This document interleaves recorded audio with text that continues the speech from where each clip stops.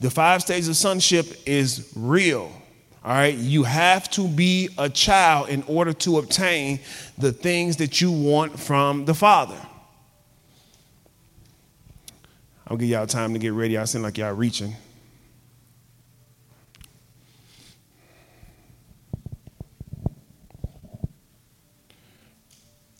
So we've been in this series on sonship.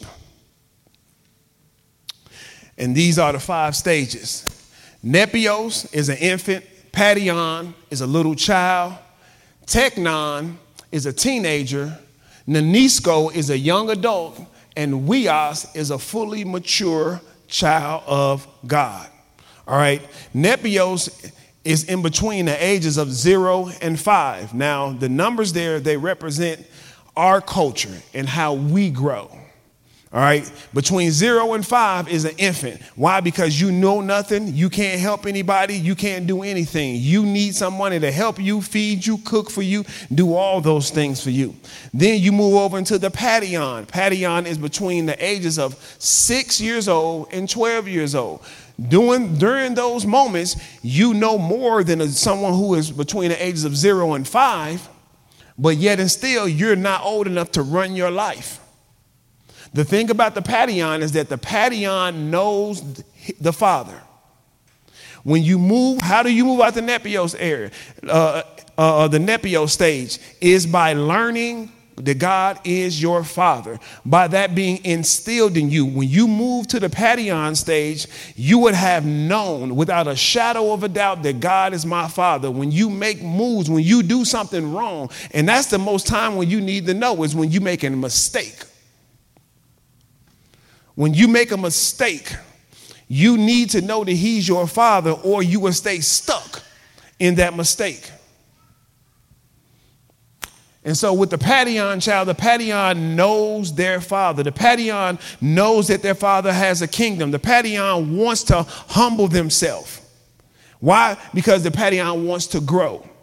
All right. Then the last 2 weeks we did the Teknon. Teknon is a teenager. It is between the ages of 13 and 19. How many of y'all know those teenage years are if you a parent, boy, them the stages you want to give up. You want to quit. Like, you know what? Because that is the time where the child is trying to emancipate themselves. They're trying to learn, this is who I am. I want my destiny. I want my voice to be heard. And if you don't know how to parent, you'll always try to shut them up. And so today we're going to talk about Nanisko. Nanisko is from the ages 20 to 39, or you can say under 40. Under 40. Now, the thing about Nanisko is that they have graduated high school. They are ready for college. They are ready for the adult life. They are ready to live their life outside the parents' home. So this is the stage where you have to take some responsibility for yourself. Every stage that you grow, you are going to be handed a different duty. Okay, when you're raising kids, you don't take a kid that is between the ages of newborn and 5 years old and give them 6-step assignments. You don't take a 5-year-old and say, look, I want you to go back there, get the mic, put batteries in it, then bring me the mic. Then I want you to go down the hall. No, you can't do that. Why? Because they're too young to do that. So when you're young like that, you're not going to get these enormous assignments. That's why a lot of us have been who you are as far as office or as far as your calling has been revealed to you. But there has not been an ordination for a reason, because you're learning it now. Now it's time for you to grow into the position. You don't come to a 5-year-old and tell them, you know what, you're a mathematician. See, in the natural, it is impossible for that child to move to learn that at a 5-year-old, I'm a mathematician and try to be that. In the spirit, because we try to do that. So if we tell someone right now, look, you are an apostle. All right, let's say we told, who is Zantre? We told Zantre, you have a call of an apostle in your life. It would be immature of him to try to walk in that calling right now. For him to leave Divine Generation Church and go try to start his own mission. That's why sometimes the Father would tell you who you are, but that doesn't mean he's released you to do it.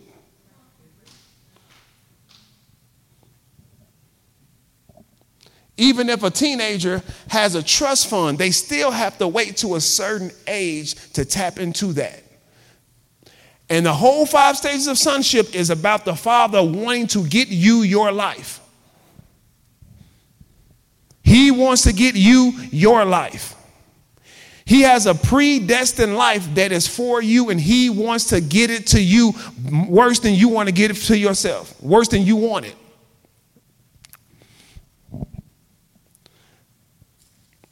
Now, the Greek definition for the nenisko son is, it is a youth under 40.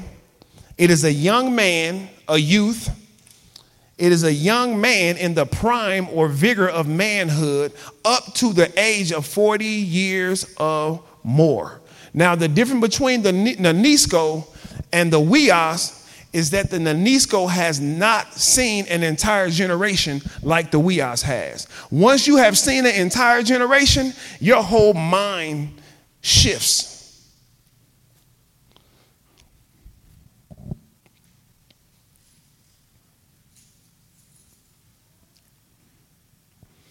Okay?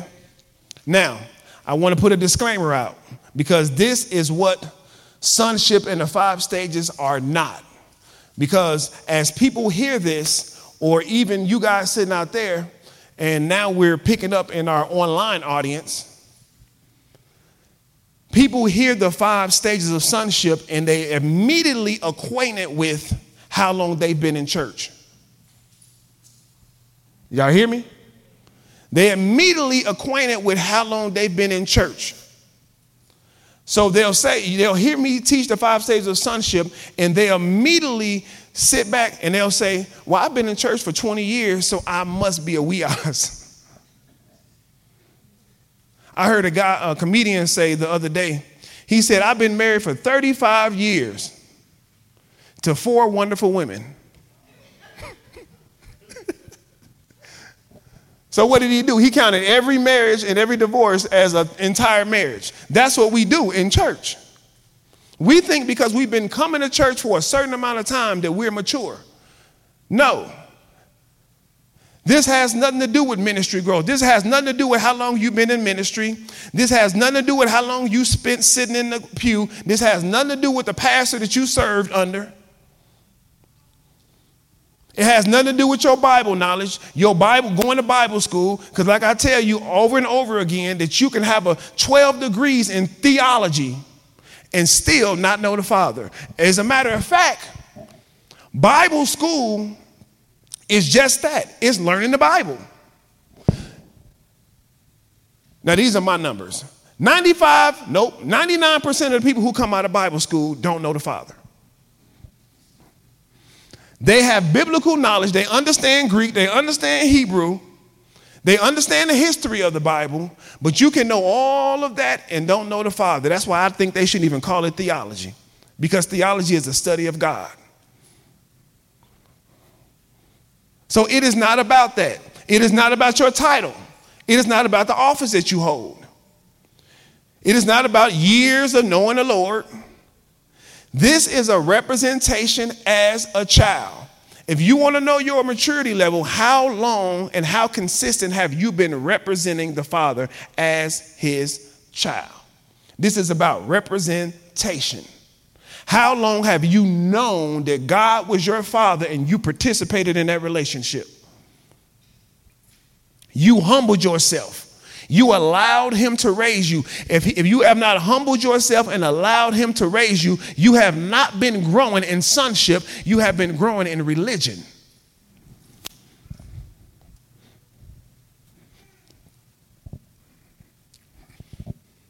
This is about growth in the relationship, okay? This is about knowing the relationship. This is about knowing in the relationship. Not knowing in the sense of, I know someone. Like I can say, I know Terry. but I don't know Terry. You see what I'm saying? I know Terry exists, but me and Terry have not spent a lot of time together to where I can say, I really know Terry. Now, that's different for Kirby. I can say, I know Kirby, because he's at my house every day.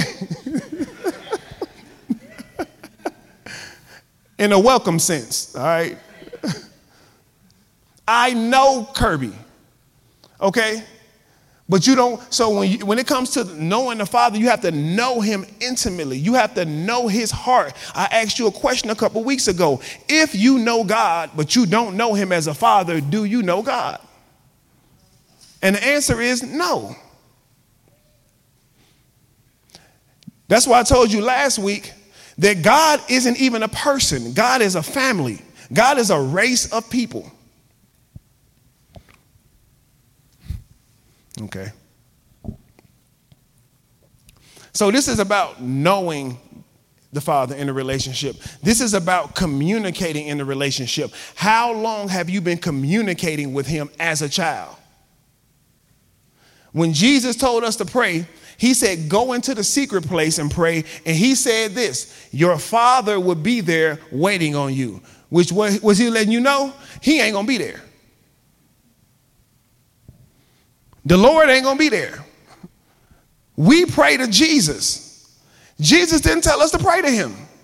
Jesus gave specific instructions to pray to the Father. He said, when you go in secret, your Father will be there. What is he saying? When you approach prayer, you have to approach it as a child. And when you get in there, your Father will be waiting on you, understanding the relationship. He already knows the relationship. He's inviting you into the relationship. So even when you go into prayer, you have to pray like a child. That's why I told you, even when you worship, Jesus said, though worship the Father in spirit and in truth. He said the Father is seeking such to worship. The Father is seeking worshipers. Jesus not seeking worshipers. That's going to be hard for the church to deal with. Because we get together and we just sing songs to Jesus. Jesus like, I didn't tell them to do that. I sent them 2 angels. Have a little move and think no, it doesn't matter how thick the service was. It doesn't matter how good the service is. Watch this. I was a part of the apostolic denomination. And I have never in my entire life seen anyone get the presence of God in a building like them folks. Never. When I tell you, you go to an apostolic Pentecostal service, you can't move. She good. You be stuck just praying in tongues. The atmosphere is so, and you know what? That has nothing to do with nothing, because they know zero about God, about the Father. We think atmospheres. The Bible says this, that he inhabits the praise of his people. So in the Old Testament, when people praised, the Spirit came. That doesn't stop. It's not about the presence, getting the presence in the building. It's about the presence on you throughout the day.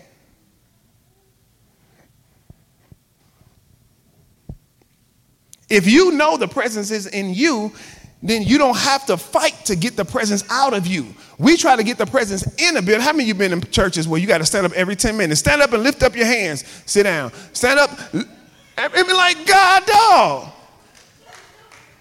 Was this some Richard Simmons stuff? You can do it. No, just.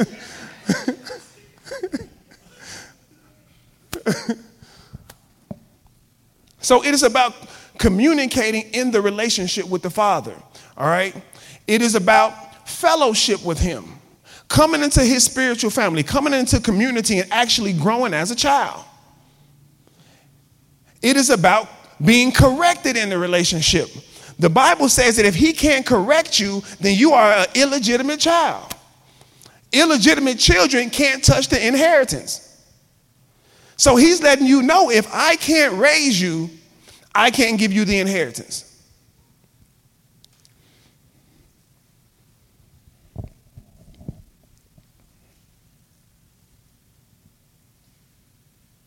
Now, Before I get into my first scripture, remember this.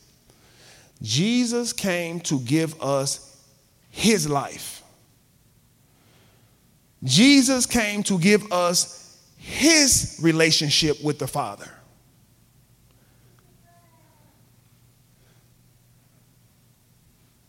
He wanted to make sure that when he left this planet, we knew why he came. And you know what? We still messed it up, didn't we? We still messed it up. He said 1,000 times to Shombi, I come to do the will of my Father. I have no will. My will is to seek and save that which was lost. Pray to the Father, worship the Father. And what do? How do we miss all of that? I missed it too. So I'm just, how did we miss all of that?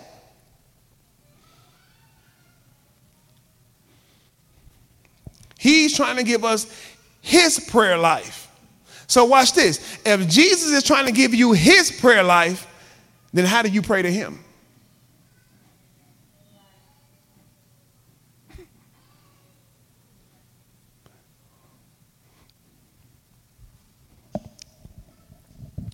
If you're going to have to pray, if you're going to have his prayer life, then you have to pray to the Father just like he prayed to the Father. That's why the Bible tells you that you are a joint heir. As he is, so are you in this world. The Bible even said that he had to be made in all ways like his brethren to be acceptable high priest. So he's telling you that you're equal with him, and you're saying, and the church is saying, no, we just need to serve him. He's saying you're on my level, and the church is saying, no, we're not. He's the highest level. The Bible tells us to conform to his image, but we don't teach conformity. The Bible tells us to imitate God, but we don't teach people that they're gods. I got somebody the other day. I had to tell them to open the Bible, okay, and read this. Jesus said, I and my Father are one. The Pharisees picked up stones and said, we about to put you to sleep. He said, for what?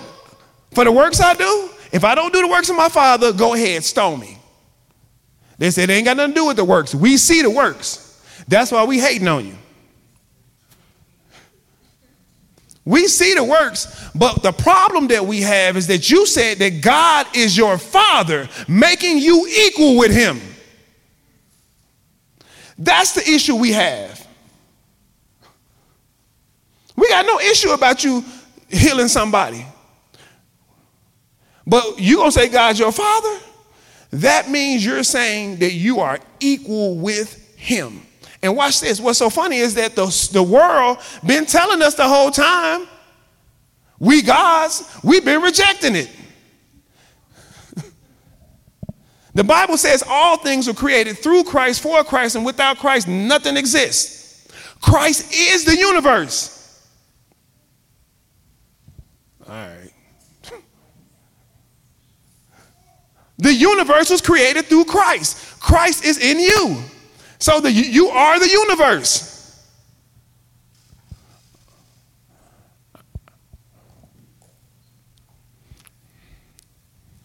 Hard to accept, ain't it? So they want to stone Jesus for saying that God is his Father. Jesus told him like this, hold on, look in the scripture. The scriptures told you that you were a God. And the scriptures cannot be broken. He's saying, my Father told you that you were a God. Even in your current state, you're a God. He's saying, you don't even believe the very scriptures that you're trying to stone me for. And so the scriptures are constantly telling us you are gods. There's no way you can be a child of God and not be a God. There's no way. This whole 5 stages of sonship is us trying to get you to look and act like your Father. At the Nanisco stage, we should be saying, the apple don't fall far from the tree. You know, come on. You know about this, you know how it is. About 15, 16, about 20 years old, you know who their daddy is. They look like him, they act, all that. It's not hard to tell. You act like Tony, don't you?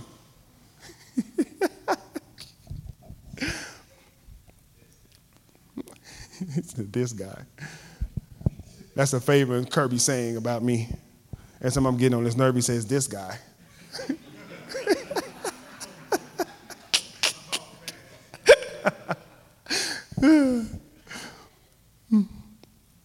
They said they're going to get some shirts made. I'm talking about this guy. Him and my wife are always clowning me. I need some reinforcements. And Keena too young in their relationship to be on my side, so. See? So our first scripture, 1 John chapter 2, verse 13. And it says, I write to you, fathers, because you have known him who is from the beginning. Now, I always tell y'all, when you read the Bible is written, the 5 stages of sonship are in the Bible because when you read the Bible, you only see at a certain level. So when the writer says, I'm writing to fathers for a certain reason, he's letting them know that I'm writing to you because of where you are spiritually. Then it says, I write to you, young men, Nanisko, because you have overcome the wicked one. Then he says, I write to you, little children, because you have known the Father. Let me back it up. He says, I write to you, young men, because you have overcome the wicked one. At the Nanisko stage, it should be the stage where you stop falling into the snares of the enemy. You stop falling into the traps of your flesh. You are now an overcomer. He says you have overcome the wicked one. I'm going to give you some definitions in a second. Verse 14, it says, I have written to you, fathers, because you have known him who is from the beginning. I told you the things about spiritual fathers is that they have to know the eternal covenant. They have to know the Father's plan before he said, let there be light. That's what predestined means. So if the Father predestined you, if he gave you a purpose, then he did that before he created everything. Before he said, let there be light, he already had who you were, what you were going to do in mind. The Bible says he knows the end of a thing before the beginning. So he wrote your story, finished it, and then started you at the beginning of it and said, trust me to get through it.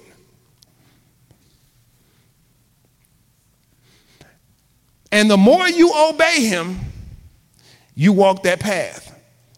And the best example I can give you is Jonah. He told Jonah, go to Nineveh. Jonah decided to go a totally different way.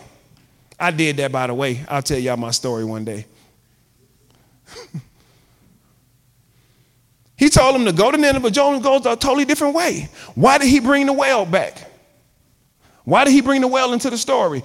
So that Jonah can get back on the path that he was supposed to be going on. That's it. And because at the other end of Jonah's story was 250,000 people waiting. The entire city of Nineveh was waiting on Jonah, but Jonah didn't feel like they deserved it. So Jonah went the opposite way. And the Father had to put him through a situation that redirected him to the path that he wanted him to go. That's why you're having problems in your life. You're going to always have issues in your life when you go the opposite of what the Father tells you to go. The Bible says that the ways of a transgressor are hard. Hard. That's why I say you can grow. It's up to you. You're growing, but you're just moving slow. It's trickling in. Or you can go all the way in. This brother having dreams that he walking underwater. At the bottom of the ocean, just looking up. God letting him know you're becoming supernatural by what you're doing.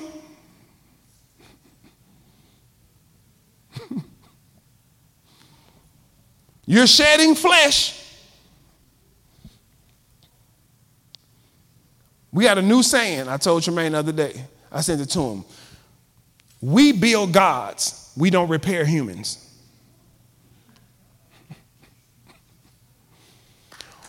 We build gods. We don't repair humans. If you think we're here to fix your relationship, you can leave now.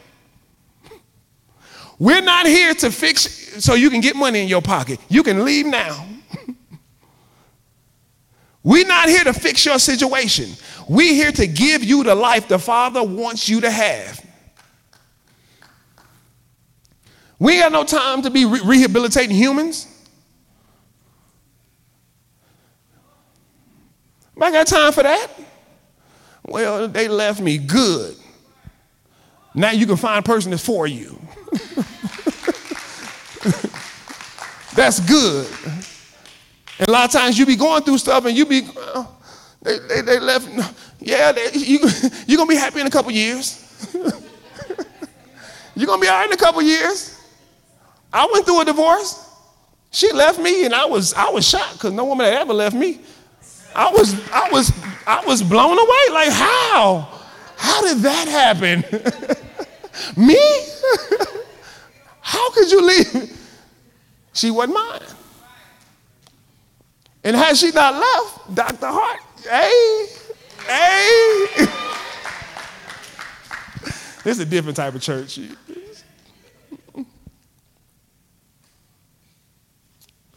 So, it said, verse 14, I have written to you fathers because you have known him who is from the beginning. I have written to you young men. Nanisko. Now, why is he writing to the Nanisko? Because you are strong. He didn't write that about the Nepios. He didn't write that about the Padion. He didn't say that about the Technon.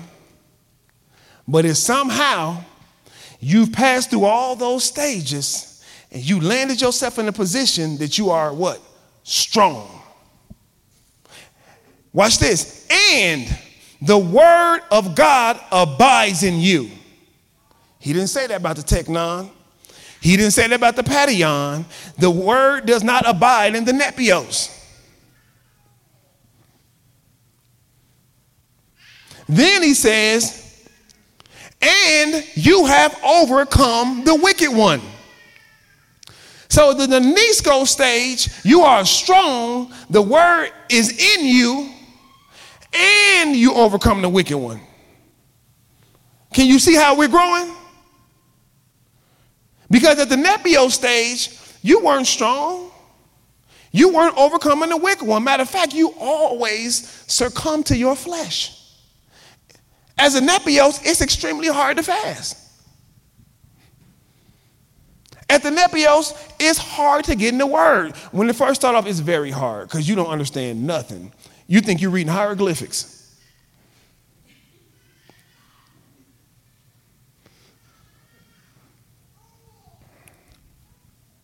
So that's what we're going to tackle today. We're going to tackle those three areas. What does it mean to be strong? What does it mean for the word to abide in you? And what does it mean to be an overcomer? Okay? Now, strong means this. Strong means that one has strength of soul to sustain the assaults of Satan. I'm going to say that again. When the Bible tells us that we are strong, it means that we have strength in our soul to sustain the assaults of Satan. Meaning Satan can say something to you, but your soul has been built up. Why? Because you have been practicing righteousness. You have been putting the word in you. And because of that, you know your Father's voice. You know the difference between your Father's voice and a stranger. You know the difference between your Father's voice and your flesh. You know the difference between the Father's voice and your voice. You are now strong. Your soul can sustain attacks on Satan. He can't get you into depression. He can't get you into anger. He can't get you into rage. He can't get you into not giving. He can't make you lie. You know his voice because you understand the nature of your Father. If you don't know your Father, you don't know his nature, then when he's speaking, you don't know if that's him or not. Especially with this thing with how church has been raising us in religion. The way the church has been raising us in religion, you don't know if it's God or the devil. Because they taught us that both of them want to crucify us. They taught us that both of them want to punish us. So, Ephesians 6 and 10 says, finally, be strong in the Lord and in the strength of his might. Now, you don't tell a Nepios that. You don't expect a Nepios to be strong in the Lord and in the strength of his might. Why? Because he has just started the walk. You don't expect a Padion. You don't expect a little child to be strong in the Lord. You don't expect someone who has just started the faith to be strong in the faith. So this scripture right here, passage of scripture, is written to Noniskos. When he was talking to Ephesians, he was talking to a mature church. When he was talking to the Corinthians, he was talking to an immature church.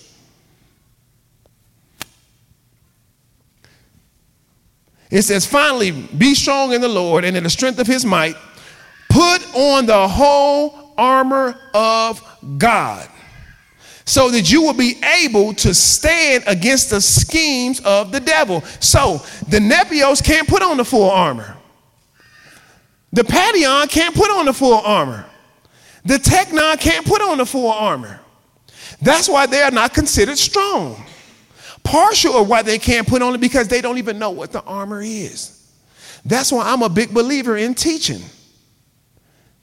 When the Bible talks about the helmet of salvation, what is the helmet of salvation? Better yet, what is salvation?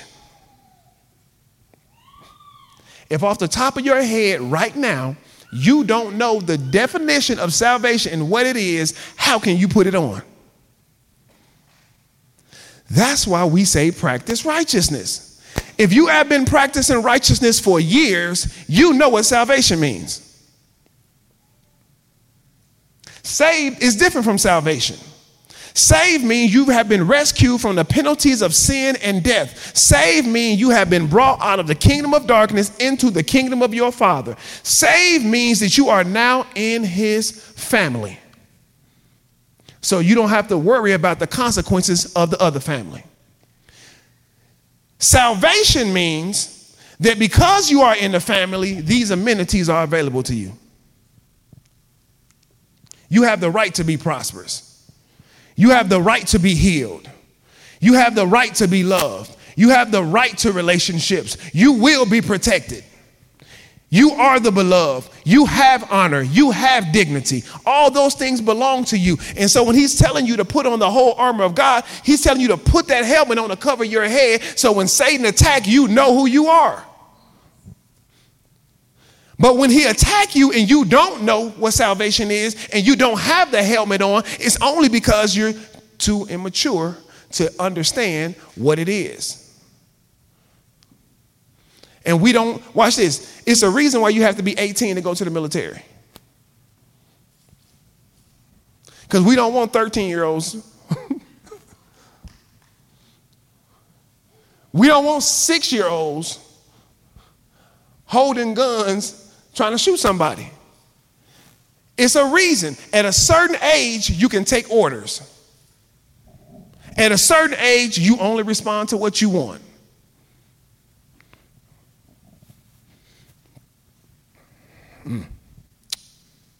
Verse 12, for our struggle is not against flesh and blood. Now that alone, when you're a Nepios, you can't differentiate. Somebody comes up to you and insults you, you automatically think it's the person. When you're in the Nisko, it doesn't matter what attack comes your way, you sit back and look and say, they spiritual immature. Now, what spiritual level they operating at?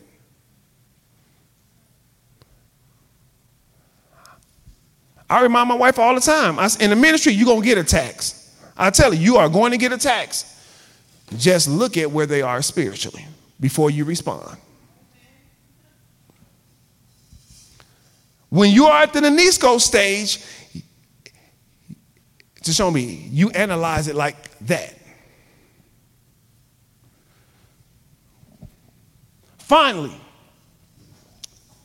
he says, for our struggle is not against flesh and blood, but against rulers, powers, world forces of darkness, against spiritual forces of wickedness in heavenly places. So he's letting you know that, look, we don't wrestle with flesh and blood. We don't wrestle with people. We don't wrestle with attitudes. We don't wrestle with none of that stuff. All of our wrestling is with angels in a demonic realm. At the Nenisco stage, you now understand that. It is now clear to you. Why? Because you have been practicing righteousness. You have been in your word. You have been praying. Look, you can't pray, fast, come to church, give. Now leave one out. Study and not see and not be able to hear different. It's impossible. Like I told you, Papa, 1-year-old, he can see me, but he can't understand me. Like Javon can. Like Kirby can. Kirby understands on a different level than Javon. Both of them got eyes. Both of them got ears. Both of them can speak. Y'all good? Right. I came in here earlier and turned the air on, and when I got here, it was off. So, verse 13, he says, therefore, take up the full armor of God so that you will be able to resist the evil day, having done everything to stand firm. Stand firm, therefore, having girded your loins with truth. The Nepios doesn't know truth. What is truth? I'm tempted to pass the mic around and ask people, what is truth? You got to know what truth is if you're going to gird your loins with it.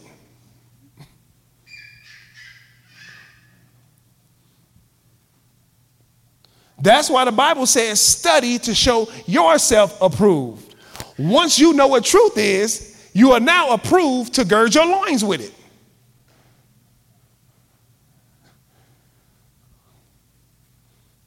Having put on the breastplate of righteousness. So he's saying truth is holding up your whole uniform, but then he says righteousness is protecting your chest, your vital organs. That's why it lets us know that the Padion child is no longer a victim of sin. They no longer fall victim to guilt and shame. Why? Because the Padion understands what righteousness is. By the time they get to the Nenisco, it becomes a breastplate. Meaning Satan can unload a 50 cal and can't touch me. Why? Because I know who I am. I know that my Father made me right. And because I'm right in his eyes, I don't need to be right in your eyes. He solidified me. And he didn't make me right because I did everything right. He made me right because I was his child and he wanted to raise me to be great. And so he says, look, because I see you as my child, I'm going to put you in this situation so that, watch this, when you do make a mistake, because I made you righteousness, it never severs the relationship. That's why when Peter came to Jesus and said, how often should I forgive my brother in a day? He said 7 times 77. If you do the math, now, we're not going to talk about, okay, the person who's doing it, but the person who receives 7 times 77. So you mean to tell me 500 times in a day, if you insult me, I'm supposed to be at a mature state enough to do what? Let it roll off my back. You okay, Shay? She said no. But I'm letting you know this is where we're going. But at the same time, if he expects you to be that forgiving, how forgiving is he to you? So if somebody can sin against me, offend me 500 times in a day, I at least got 1,000 with him. Now, we're not talking about intentionally. We're talking about in growing up because you are immature. It is okay. I don't whoop my children for being immature. I don't whoop them for acting their age. I whoop them when they deliberately disobey me. The Father does not discipline you for being a newborn baby. He does not discipline us for not understanding his world. The discipline comes when you know that's wrong and you keep doing it. That's why the Bible never talks about us sinning and losing the kingdom. It talks about us practicing sin. Practicing, meaning I wake up every day with a sin agenda. That's the sin that he looks at like, nah, look, we can't let this slide.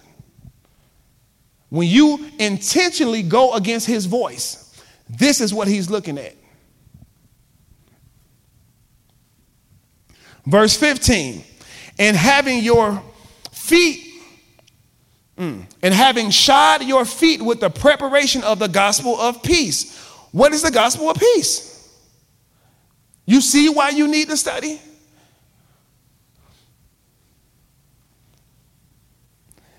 It's some good news that we have peace. Peace means that I'm not worried at any time about my Father annihilating me, taking me out. I'm not worried about my Father not loving me.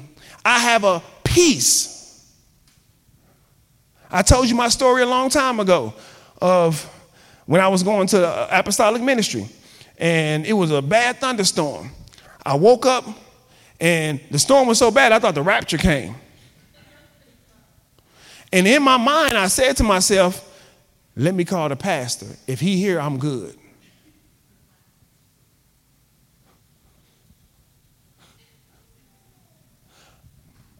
My feet were not shod with the preparation of the gospel of peace.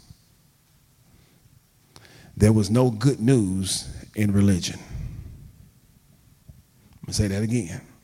There is no good news in religion. It is not good news that a man got beat, put on the cross, and if you don't believe that, you can go to hell.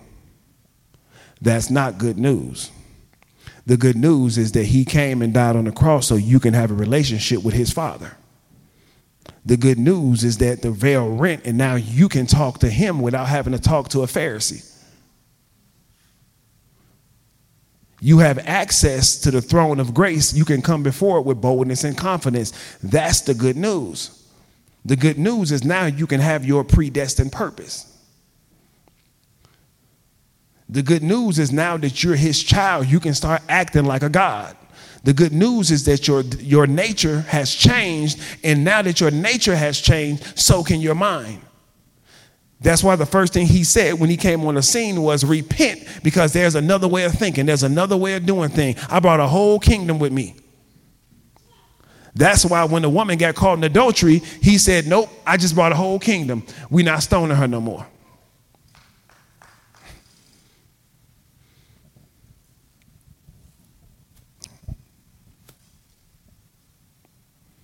Verse 16, in addition to all, take up the shield of faith with which you will be able to extinguish all the flaming arrows of the evil one. So at the Nanisco stage, your faith becomes a shield, which means now you have supreme confidence in the spirit realm. Your confidence is no longer in earth. It is now in the spirit realm, because the Bible says by faith we understand that the world was framed by the word of God. So everything we see was created by what we don't see. So that now becomes my shield. I want something on earth Now I understand that I don't have to work 12 jobs to get it.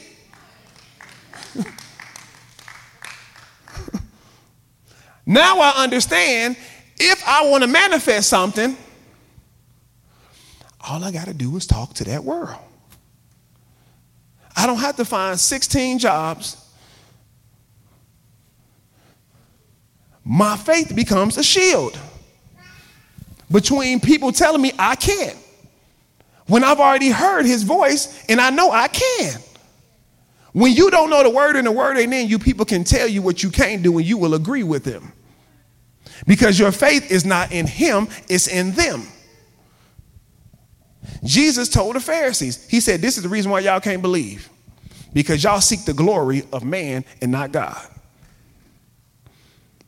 Don't seek the glory. I'm not trying to impress nobody. You know why? Because you ain't got nothing for me.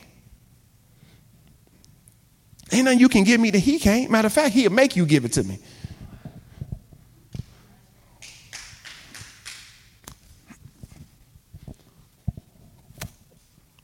Verse 17, and take the helmet of salvation. We just talked about that. You need to know what salvation is. So that Satan can stop whispering stuff in your ear and your whole week ruined. I told you, Satan and the Holy Spirit are the opposites of one another. Just how the Holy Spirit comes upon you and speaks to you, Satan does the same thing with the demonic. He comes upon you. You can feel a demonic spirit. You can feel a demonic presence. Why is it that you can hear the demonic? The better question is, why does the Father allow you to? Because if you didn't hear the demonic, you couldn't tell the difference between his voice.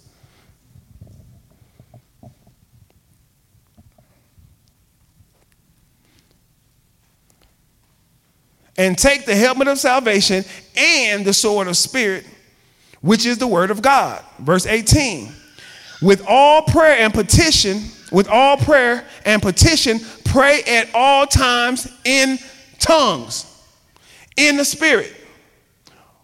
And with this in view, be on alert with all perseverance and all petition for all the saints. Now, how many of y'all know everything I just read, a Nepios can't do that? Everything I just read, a Padion can't do that. A Technon can't do that. Because what happens is at those first three stages, as soon as you're attacked, you retreat. You run. Or you become like the children of Israel, in which he's trying to get them to a certain place. He's shown them everything. He gave them bread from heaven. He gave them quail. Their shoes have not worn out. Their clothes still looking fresh. He got a pillar of fire by night and then a cloud by day. They get hungry and said, have you brought us here to die? You mean to tell me you didn't see all that? How is it that you missed all of this that he has done for you? That's us. You're going to go through some stuff this week and you're going to doubt. You're going to have some doubts. This is what the Bible means when it says you harden your heart. It means when the Father keeps showing you supernatural, keep coming through for you, and then something happens and you say, I don't know what I'm going to do. What have you been doing?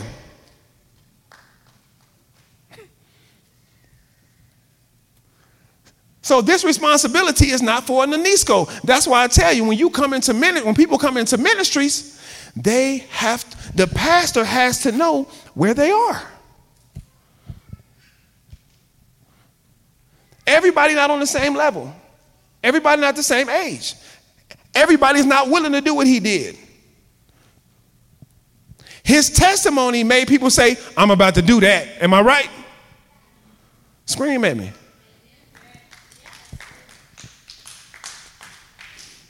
All right, so that's strong. Now, let's do abide, because he said the word abides in you.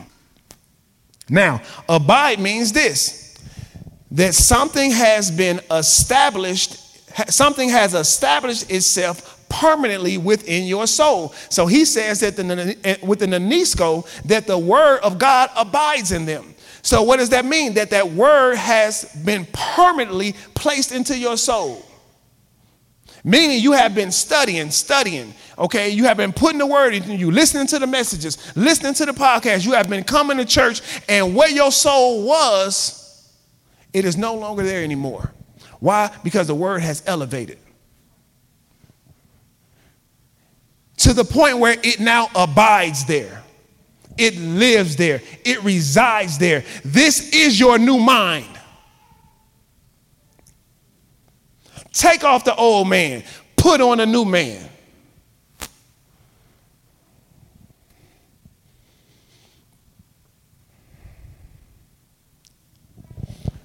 He said the word abides in you. So it is something that has established itself permanently within your soul.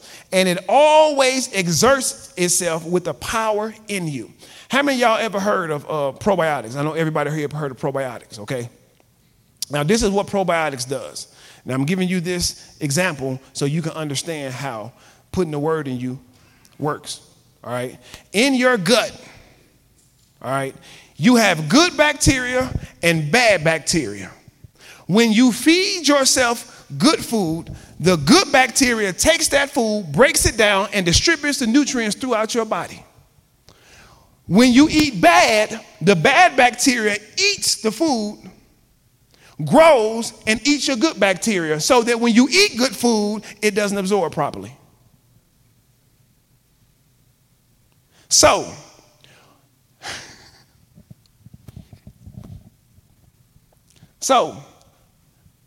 how do you get the word abiding in you? Constantly eat the right things. Because the more you don't put the word in you, the more you watch TV, the bad bacteria eats the good bacteria. The more you don't get in the word, the bad bacteria builds up in you, the flesh, and it swallows up the spiritual life. The more you pour spiritual things in you, the spiritual man grows and swallows up the fleshly life. So there is no pause button. There is no pause button. I have not been studying the word all month long. Which way are you going? You're going towards carnality. I've been studying the word for the last 8 months. Where are you going towards? Spirituality. That's why I told you have to take a season and you have to put this stuff in you. This life has to be the most important life. John chapter 15. We're going to do verses 4 through 7.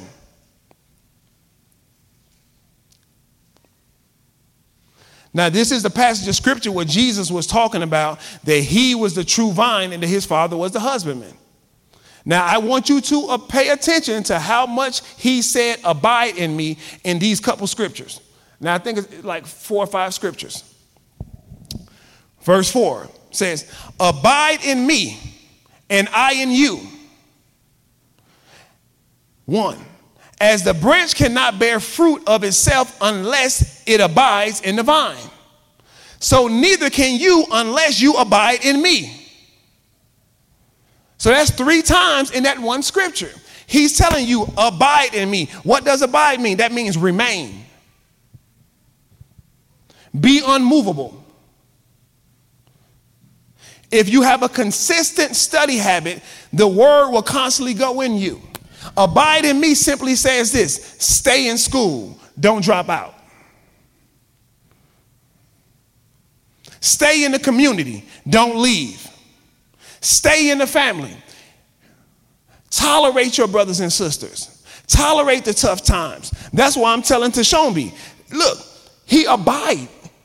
You see what I'm saying? He abode in the word through the trials and tribulations. Abide in the word. Okay, I lose my job. Continue to abide. I get divorced. Continue to abide. I ain't got nowhere to stay. Continue to abide. And he says, if you abide in me, then I'll abide in you. So the moral of the story is, Don't quit. Don't give up. Don't slow down. For what? Why should we slow down? If we want the life, why should we slow down? If you're going to school to become a doctor and your goal is to become a doctor, why slow down? You got a goal. Verse 5, I am the vine, you are the branches. He who abides in me, and I in him, he bears much fruit. So the person that keeps going is the person that bears fruit. You have to stay planted to bear fruit. If you're a tree and you get planted, but then you don't like that soil, and you get up and go to another soil, you don't like that soil, you get up and go to another soil, you don't have no time to grow, because in order for you to grow, the roots have to sink down deep and grab something. It has to get the nutrients from the soil. So that's why he's letting them know. He says, I am the vine. I'm what you connected to. You're the branch. He who abides in me and I in him, he bears much fruit. For apart from me, come on now, say that with me. You can do nothing. Verse 6, if anyone does not abide in me, he is thrown away as a branch and dries up. Why your stuff drying up? Because you're not abiding. It only dries up when you don't abide. When you hit a road bump, and you get a flat tire, and you stop. People ask me all the time when they come out of high school, should I go to school or should I just take the time off? You know what I tell them? The year is going to pass either way.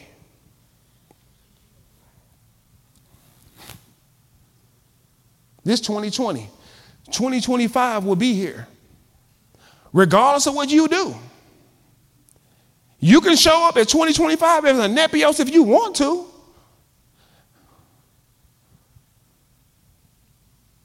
We're going to make you feel uncomfortable here. You're going to feel very uncomfortable in this church if you're not growing. And I want it to be like that. I want you to feel uncomfortable. I want you to say, you know what, they're growing too fast. I'm going to the Baptist church. If anyone does not abide in me, he is thrown away as a branch and dries up, and they gather them and cast them into the fire, and they are burned up. I'm not going to even tell you who they is, because the moment you stop getting into this word, they coming to get your butt. The people who are carnal just like you. They're going to make that life seem attractive. That's why when you come into this family, I was telling somebody today, when you come into this spiritual family, this is literally what it is. It's an adoption. When you come into this spiritual family, it cuts you off from your natural family, and now you are growing in a spiritual family. Totally different ways, totally different avenue, totally different type of love, totally different type of commitment. Your natural family will get you in hell. And at the same time, he brings you into this family so you can change your lineage.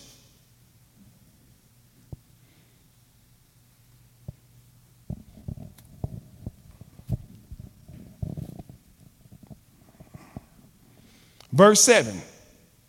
If you abide in me, watch this, because when he's talked about the Nanisco, he said the word abides in the Nanisco. And we right? You laughing. She's like, ooh, this good, ain't it? Let's read it. If you abide in me and my word abides in you, ask whatever you wish and it will be done for you. So what that mean? The Father, you know how they say he's sitting high looking low? He's sitting on the throne seeing who's abiding. I hear you praying, but you ain't abiding. I hear you asking, but you're not abiding. I know you want that, but you're not abiding. And if my word is not abiding you and I give it to you, you're going to think that your lack of study habits, you can keep getting stuff from me. If my word is not abiding in you, when I give it to you, you're going to do the wrong thing with it. If my word's not abiding in you,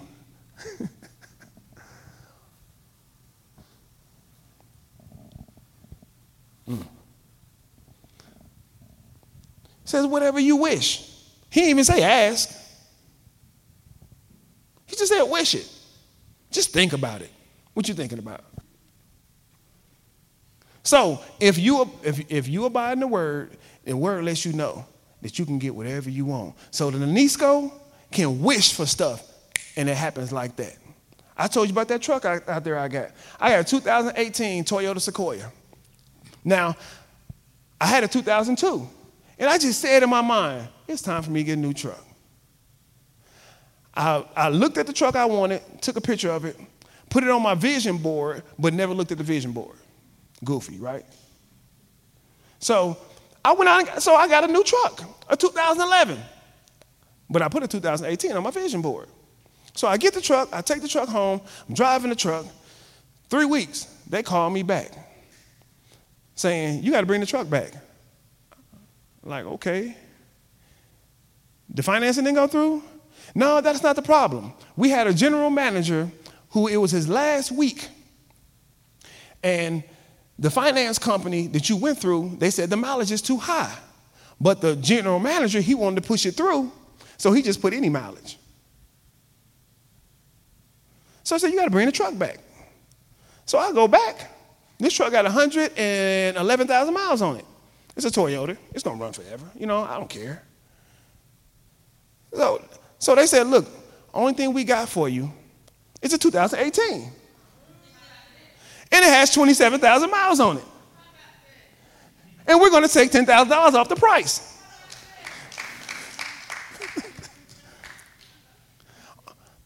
But we have to get it to here. So just take that truck back home and come back and get it the next day. On the way back home, driving the truck, hit the roundabout. As soon as I hit the roundabout, check engine light came on. Of the old truck. My father said, nah, I don't think so. This ain't the one for my son. He wanted a 2018. I got to check his faith. He wished for one thing and settled for something else. When the word abides in you and you live your life for this purpose, he'll make sure you get whatever you want to. When we bought that house, it's a $325,000 house. The house I wanted was $250,000. Miss Expensive Doctor back here decided she wanted a house that had to have 4-sided brick because 2 sides is not good enough. So we buy the house, we have the house built, but dumb me ain't picking up on the clues. Every time we go to visit this house, she stay in the car. Come on, girl, we got this new house, come on. No, I'm good. She just sits in the car. Why? Because she's prophetic.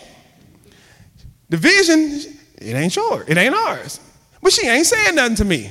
I guess God told her, shut up and let me teach this boy something. She's not even getting out the car. So we go to close it.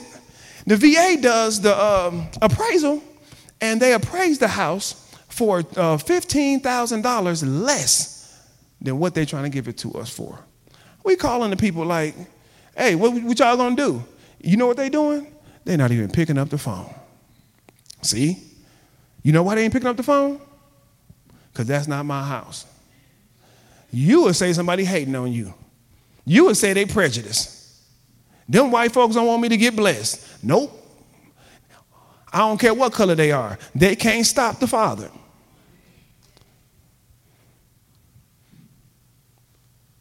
So,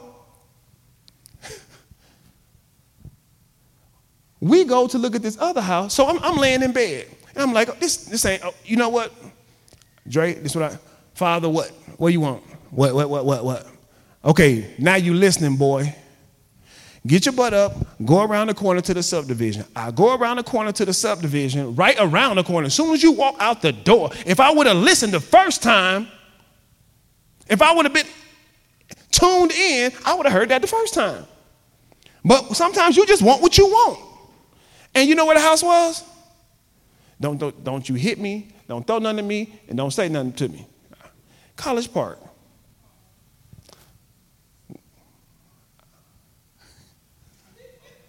College Park. And you know my justification? The house in a good area. Ain't no good area in College Park. They spray painting World Changers. No, I'm just playing. Let me stop. She said they are. So it wasn't our house, okay? I go around the corner, this woman take us to the house, and as soon as we pull up, that's it. But it's $100,000 more. And you know what I told her? I'll do it. But you pay this portion. Why am I not paying the whole thing? Why, when we did the appraisal on that house, before the house was done being built, they had the appraisal went through? They hit me on the phone like the appraisal went through. How did the appraisal go through? The house ain't even built. When it's yours, it's yours. Then we pull in there and we go get the house, and the woman's talking about some $11,000 for a closing cost, and I'm telling my wife, business is business. When I tell you I'm not going to pay for something, you're going to give me what I want if you want me to purchase this. So I'm not paying no $11,000 for no closing costs. We sit down, the woman tells us, before we says anything, what we're going to do is we're going to cut the price of the basement in half, and we're going to give you $24,000 of virtual money. With that money, you can pay the closing costs. Oh, really? So with virtual money, I can pay a closing cost.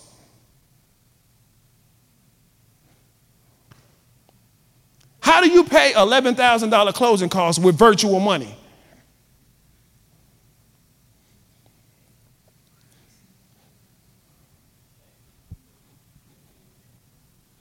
All you got to do is wish.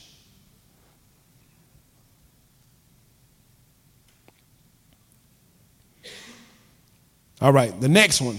You have overcome the wicked one. Now, this is used of one who by Christian consistency and courage keeps himself unharmed, spotless from the adversary's devices, solicitations, and assaults. When you are an overcomer, you're constant, you're courageous, and you keep yourself unharmed and spotless from the adversary's devices, solicitations, and assaults. Romans 12:21. Do not be overcome by evil, but overcome evil with good. Not as an Nepios, not as a Padion, not as a Technon. You don't overcome evil with good. Soon as somebody get in your face, get talking crazy to you, what do? You match evil. Why? Because you haven't grown from the flesh. You still want to impress people. And this is how it happens a lot of time. God will have somebody front you off in front of people. You know why? Because he want to see who is it that you want to impress. Do you want to impress me, or do you want to impress your audience? Because he told you when it came to practicing righteousness, he says, do not do this like the hypocrites. For they do it for men, and when they do it before men, that's their reward. So watch this. Someone challenges you openly accept the challenge, respond to it, you got your reward. You miss everything that heaven wanted to give you based on that. And a lot of times it be a test to move you from one stage to the next. And you will keep flunking the same class over and over again with the same people or different people.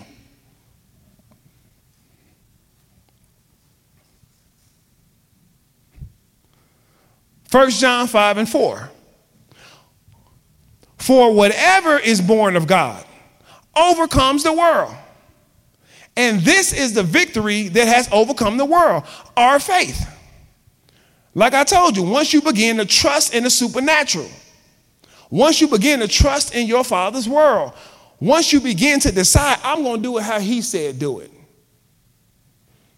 you overcome the world. But look what it says, for whatever is born of God. So what is he talking about now? DNA. So what is he saying now? You're going to have to prove to me that my DNA is there. I need to see. So what I'm going to do, I'm going to put you in the wilderness for 40 days and let you be tempted by the devil.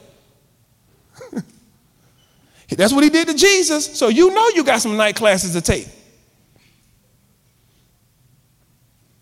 He put Jesus in the wilderness and said, I'm going to tempt you, test you, I'm going to try you. And look what he did. Use your power, because you're hungry, use your power to turn this stone into bread. Because you have, watch this, because you have this powerful ministry, I'm going to attempt to give you something greater. Imagine if Jesus accepts Satan's proposal.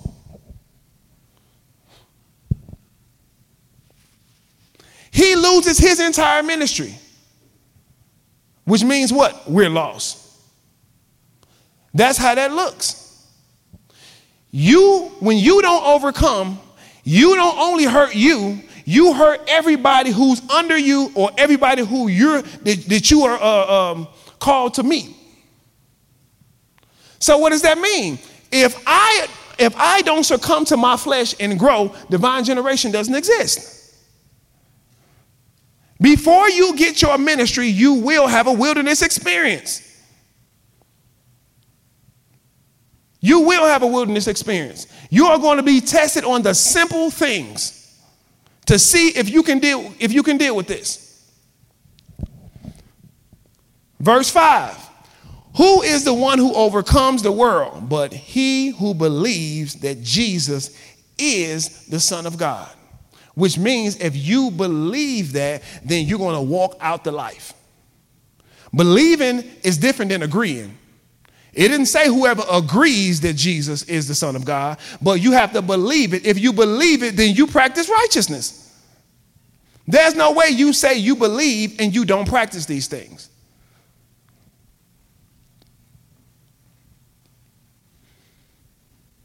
All right. Acts 2:16. But this is what was spoken of the prophet Joel. And it shall be in the last days, God says, that I will pour forth my spirit on all mankind. And your sons and daughters shall prophesy, and your young men, your nanisko, shall see visions. And your old men shall dream dreams. So the nanisko son sees visions.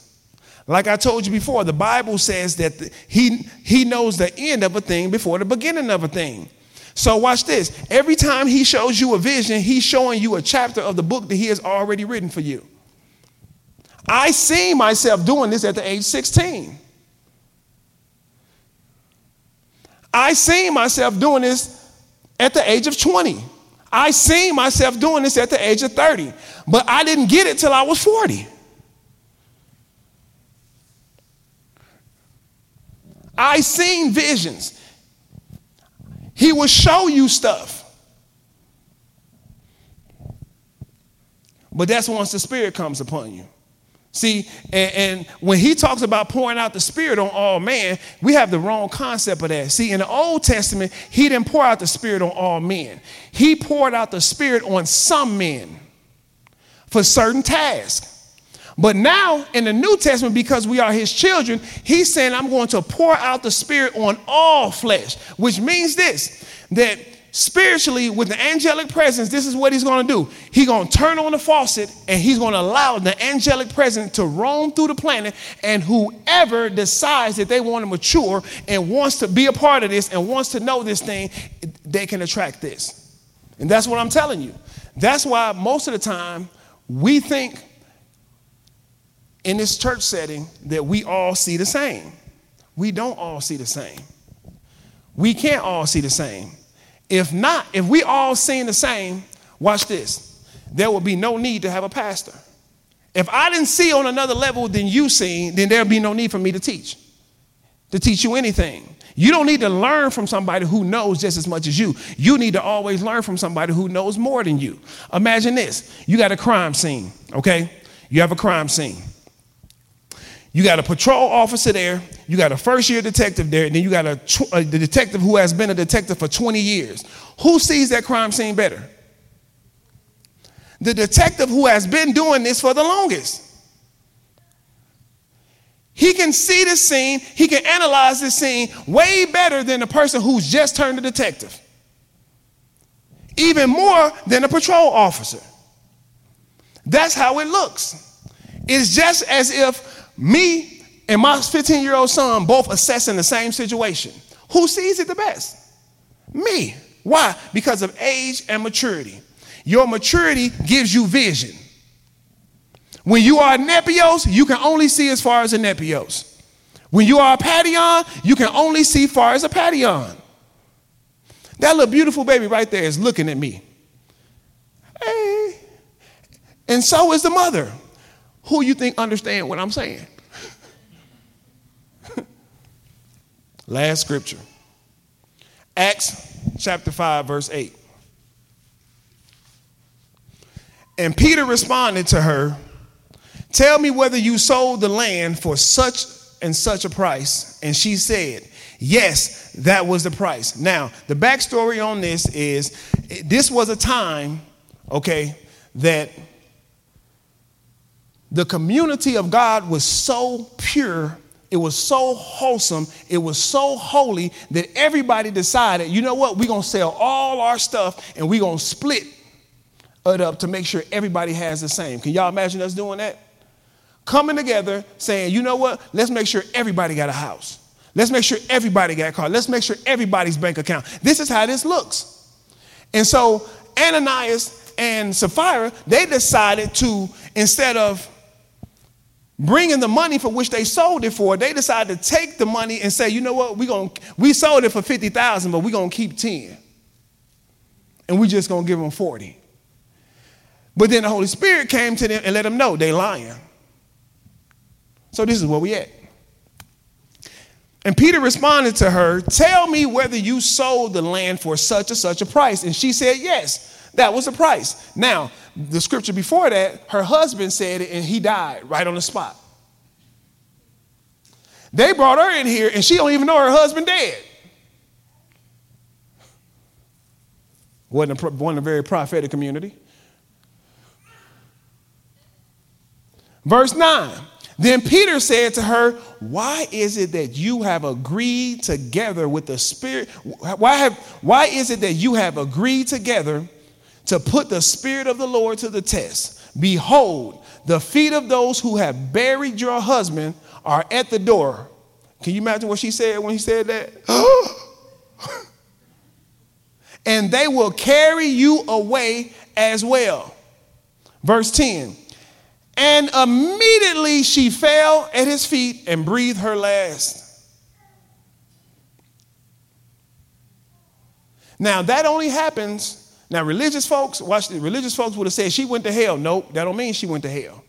That means she had to exit that community. Because when a community gets so pure and defilement comes in it, something has to happen immediately. It has to happen immediately. When the community is so pure, we gonna get there. Folks gonna be at the altar. No, I'm just playing. That ain't gonna happen. I'm just joking. I'm just joking. It says, and immediately she fell at his feet and breathed her last breath. And the young men, the Nanisco, came in and found her dead, and they carried her away and buried her beside her husband. A Nepios couldn't do that. A Patteon? Nope. A Teknon? Nope. So what am I telling you? Certain ministry assignments you cannot touch until you mature. It's certain assignments in the kingdom that you cannot see until you mature. Let that have been somebody who just came into the faith. How she die?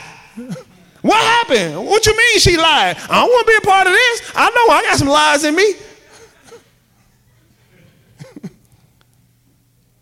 Come on now, right now, if somebody came to here and I said, why have you lied to the Holy Spirit? And they just drop dead. What you gonna think? I better get right now.